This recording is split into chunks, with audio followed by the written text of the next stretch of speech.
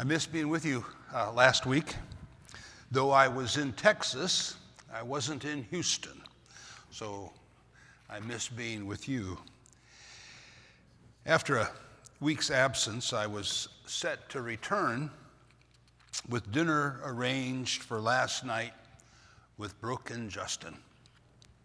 But my flight was rescheduled, and so I came in late last night, way past bedtime, let alone time for dinner. And that thwarted the plans with Justin and Brooke. Justin and Brooke, who drive 90 miles to be at the Heights. Justin and Brooke, who made plans for dinner last night. And I said, sorry, I can't make it. Forgiveness.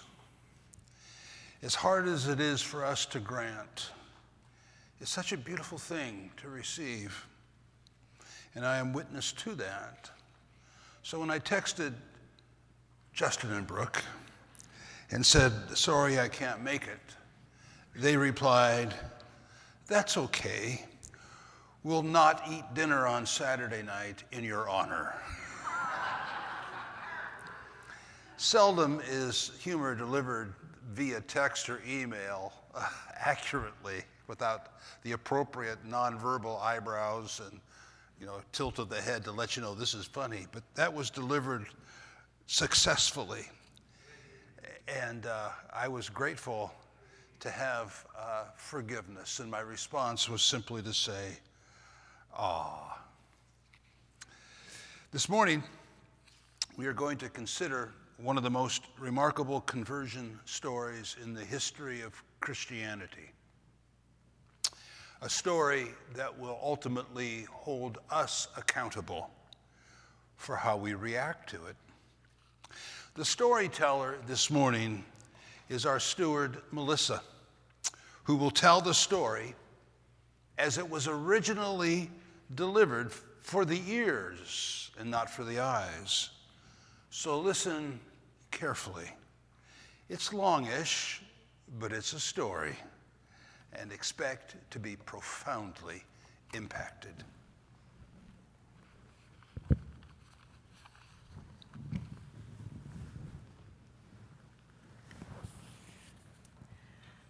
Now Saul, still breathing threats and murder against the disciples of the Lord, went to the high priest and asked for letters from him to the synagogues at Damascus, so that if he found any belonging to the way, both men and women, he might bring them bound to Jerusalem.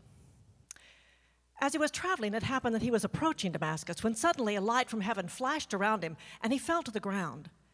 And he heard a voice saying, Saul, Saul, why are you persecuting me? Who are you, Lord? I am Jesus, whom you are persecuting. But get up and enter the city, and it will be told you what you must do. The men traveling with him stood speechless, hearing the voice, but seeing no one. Saul got up from the ground, and though his eyes were open, he could see nothing. So leading him by the hand, they brought him into Damascus. He was 3 days without sight, and neither ate nor drank. Now there was a disciple at Damascus named Ananias, and the Lord said to him in a vision, Ananias, here I am, Lord. Get up and go to the street called Straight, and inquire at the house of Judas for a man from Tarsus named Saul, for he is praying. And he has seen in a vision a man named Ananias come and lay his hands on him that he might regain his sight. Lord, I have heard from many about this man, how much harm he did to your saints at Jerusalem. And here he has authority from the chief priests to bind all who call on your name.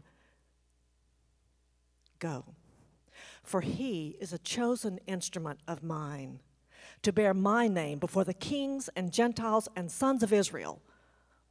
For I will show him how much he must suffer for my name's sake.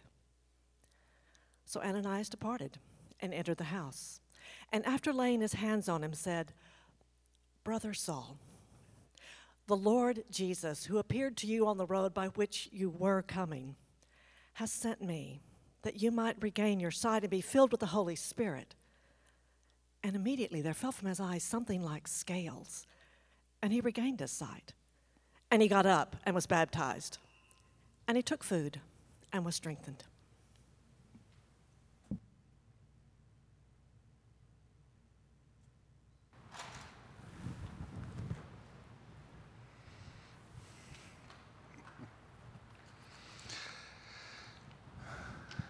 That was the sermon this morning, and now some comments to follow.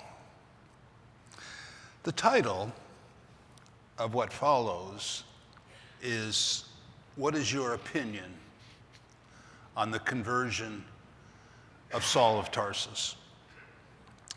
It's not a sermon title that you would want to put out on the reader board necessarily. It's not going to bring in throngs of people.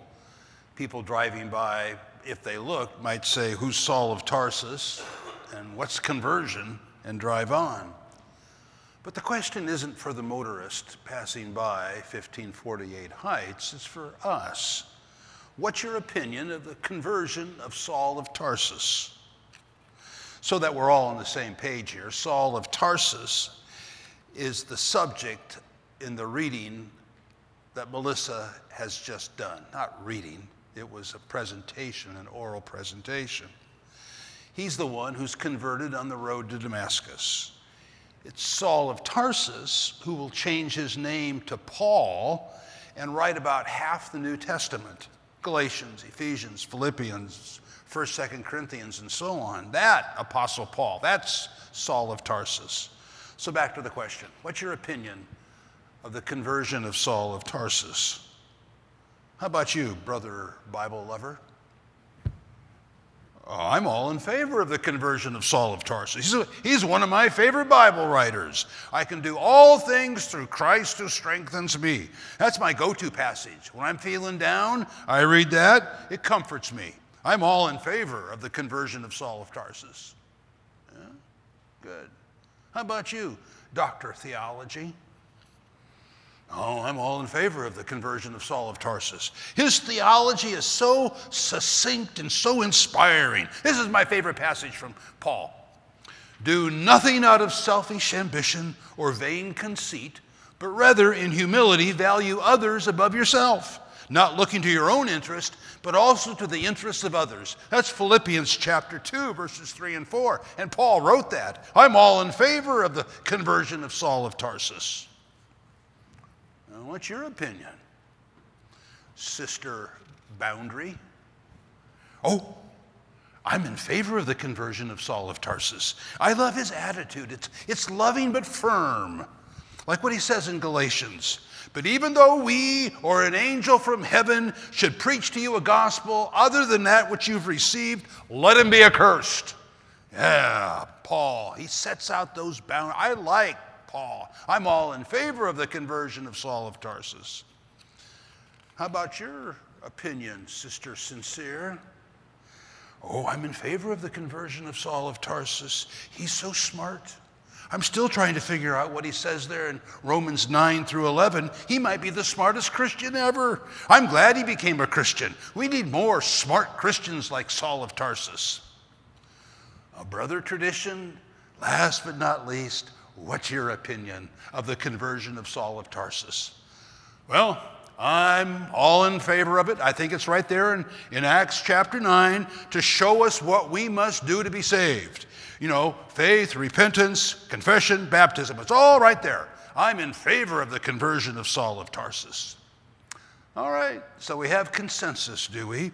Our favorite writer, inspiring theology, firm, smart, example of what we must do to be saved. Consensus. But let's go a little deeper.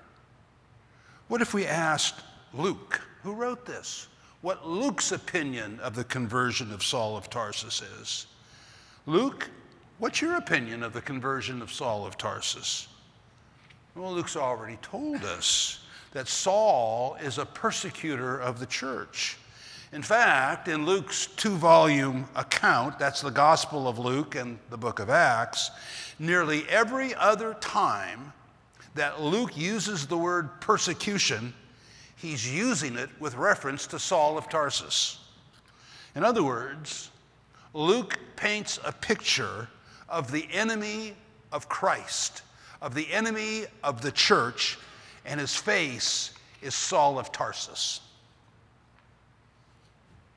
Perhaps you've known converts like Saul of Tarsus, whose previous life looked like the enemy of the church.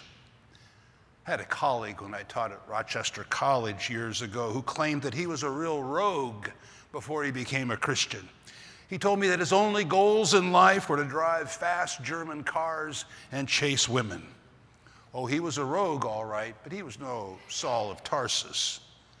I knew another man, his name was Tim Masterson, who before he was converted to Christ, in his words, he was a no-account hippie. At the 1968 Democratic National Convention in Chicago, he told me, now famous for its riots, outside the convention hall, Tim was driving his little Volkswagen Beetle and was throwing Molotov cocktails out the window. He later converted and became a minister in Colorado. A radical conversion it was, but he was no Saul of Tarsus. Neither of these men were persecutors of the church, persecutors of Christians, painted like Luke paints Saul. Saul was public enemy number one. The first time we meet Saul is at the scene of the murder of Stephen, the Christian evangelist. And Luke says that the people that murder Stephen lay their cloaks at Saul's feet. Just like Luke tells us that the church placed their funds at the feet of the apostles who were in charge of the money. Saul was overseeing the public execution of one of the leading evangelists. Saul was in charge of the murder. He wasn't the hat check man. He was the ringleader. He was the mastermind. He was the mob boss who put a hit on Stephen, and they laid their garments at his feet like kissing the hand of Don Corleone. That was Saul of Tarsus.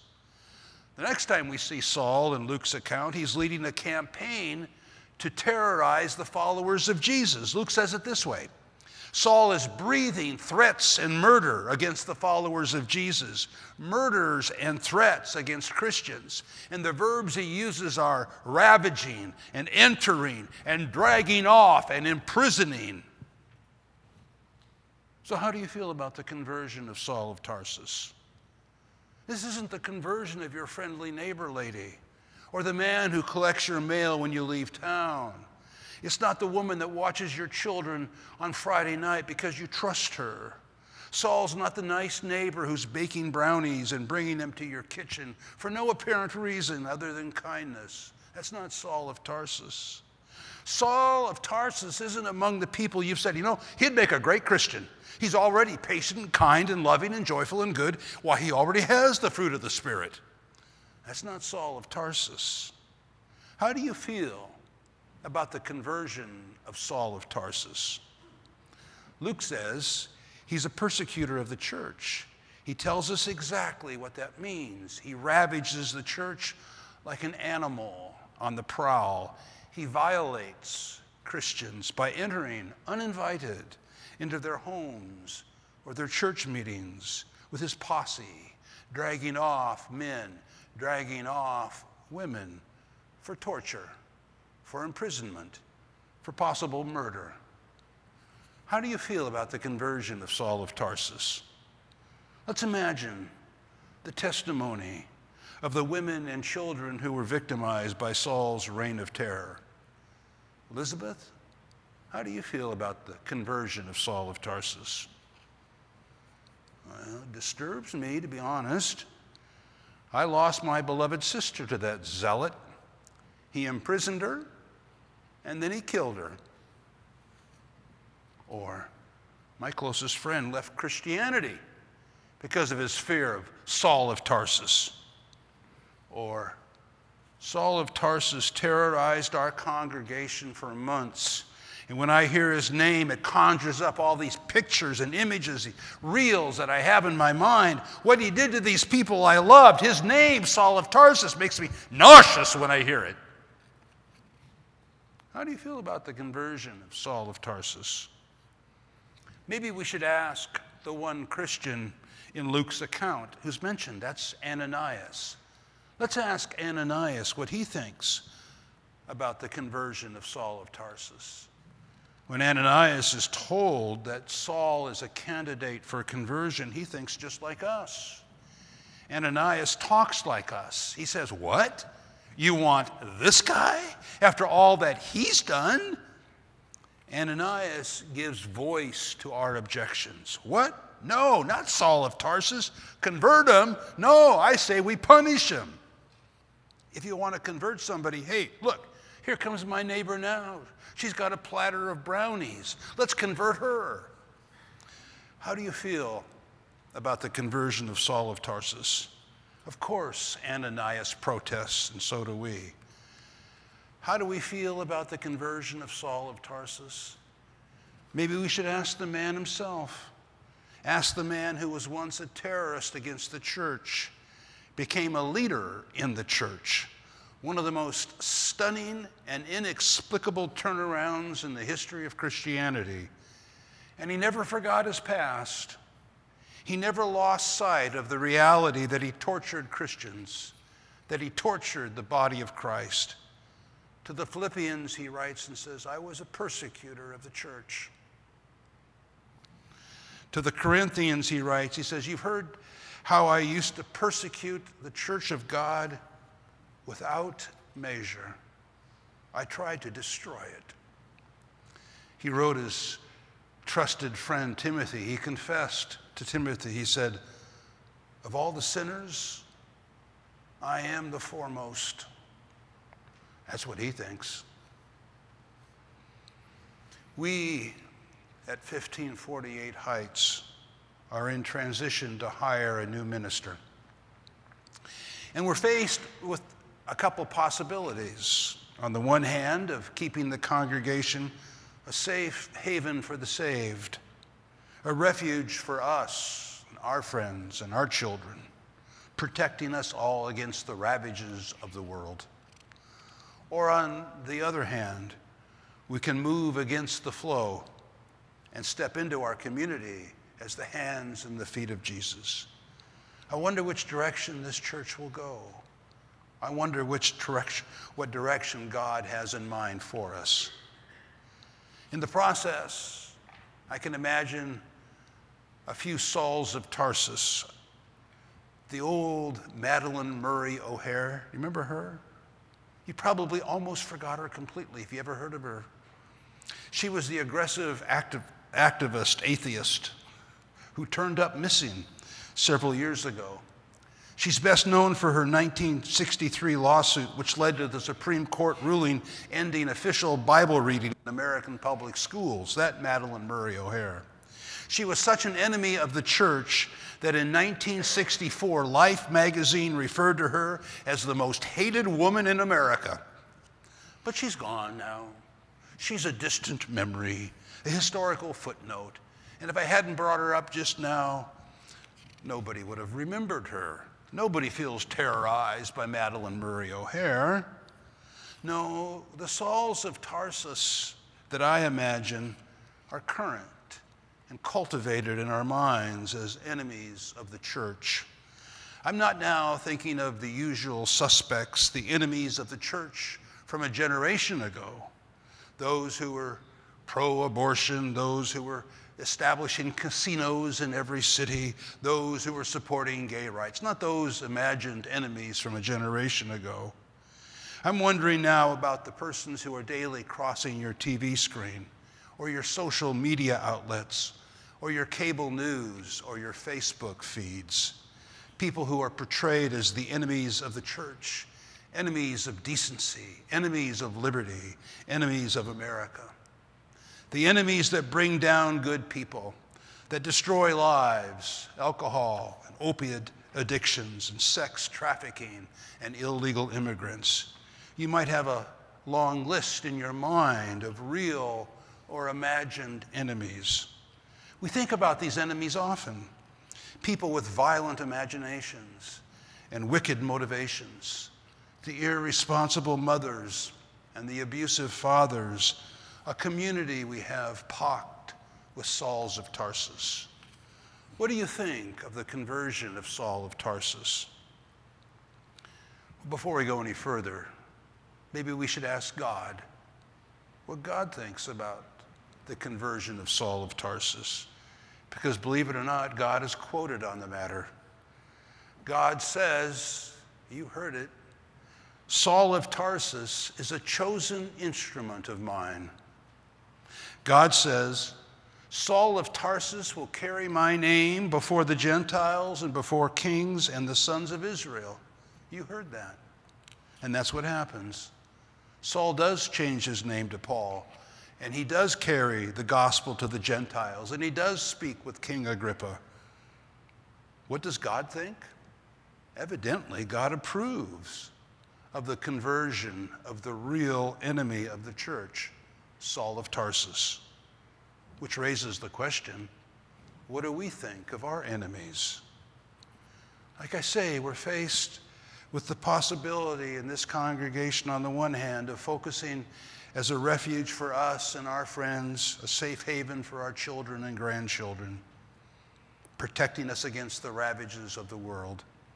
Or on the other hand, to go against the flow and to step into the community as the hands and feet of Jesus, allowing God to deal with these enemies, real or imagined. I wonder which direction this church will go. I wonder what God wants. I imagine us like Ananias, like Matthew and James and John when told about Saul. We're scared to death.